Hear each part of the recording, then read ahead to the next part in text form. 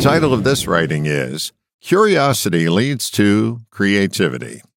It may seem obvious to you, but it recently dawned on me that curiosity leads to creativity.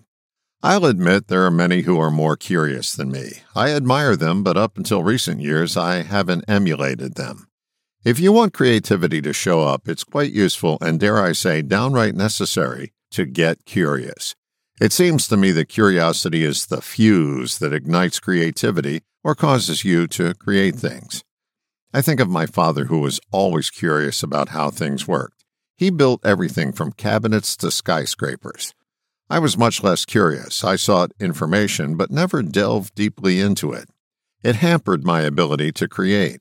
I was at the hand-holding stage with curiosity. My father, on the other hand, was married to it.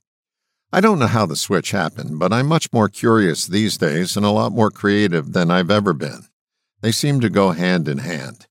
When you're curious, you open up a lot more circuitry in your brain. You add possibility to uncertainty. The opposite is also accurate.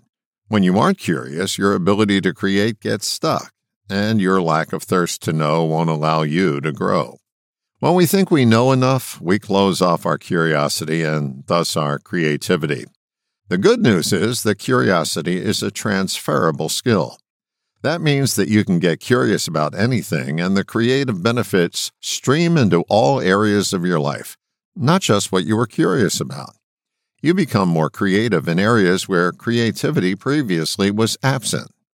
If you aren't feeling very creative in your life, may I recommend a dose of curiosity? A small amount will get you started. Once you get a taste of the advantages it delivers, you'll schedule more time for curiosity. If I put bumper stickers on my car, and I never do, this would be one I would affix. Get curious. All the best, John.